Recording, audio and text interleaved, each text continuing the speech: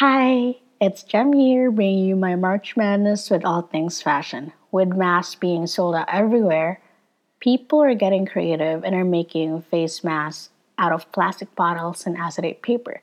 These are great alternatives because they are easily accessible. You can even find bottles lying around your house.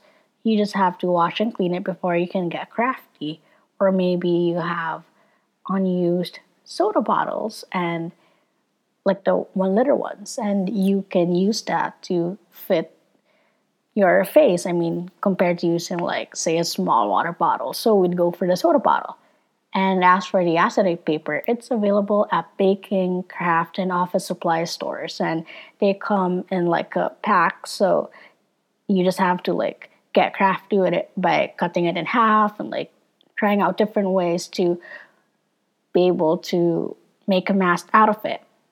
And I've been seeing different people try it out in different ways just to be able to make a face mask.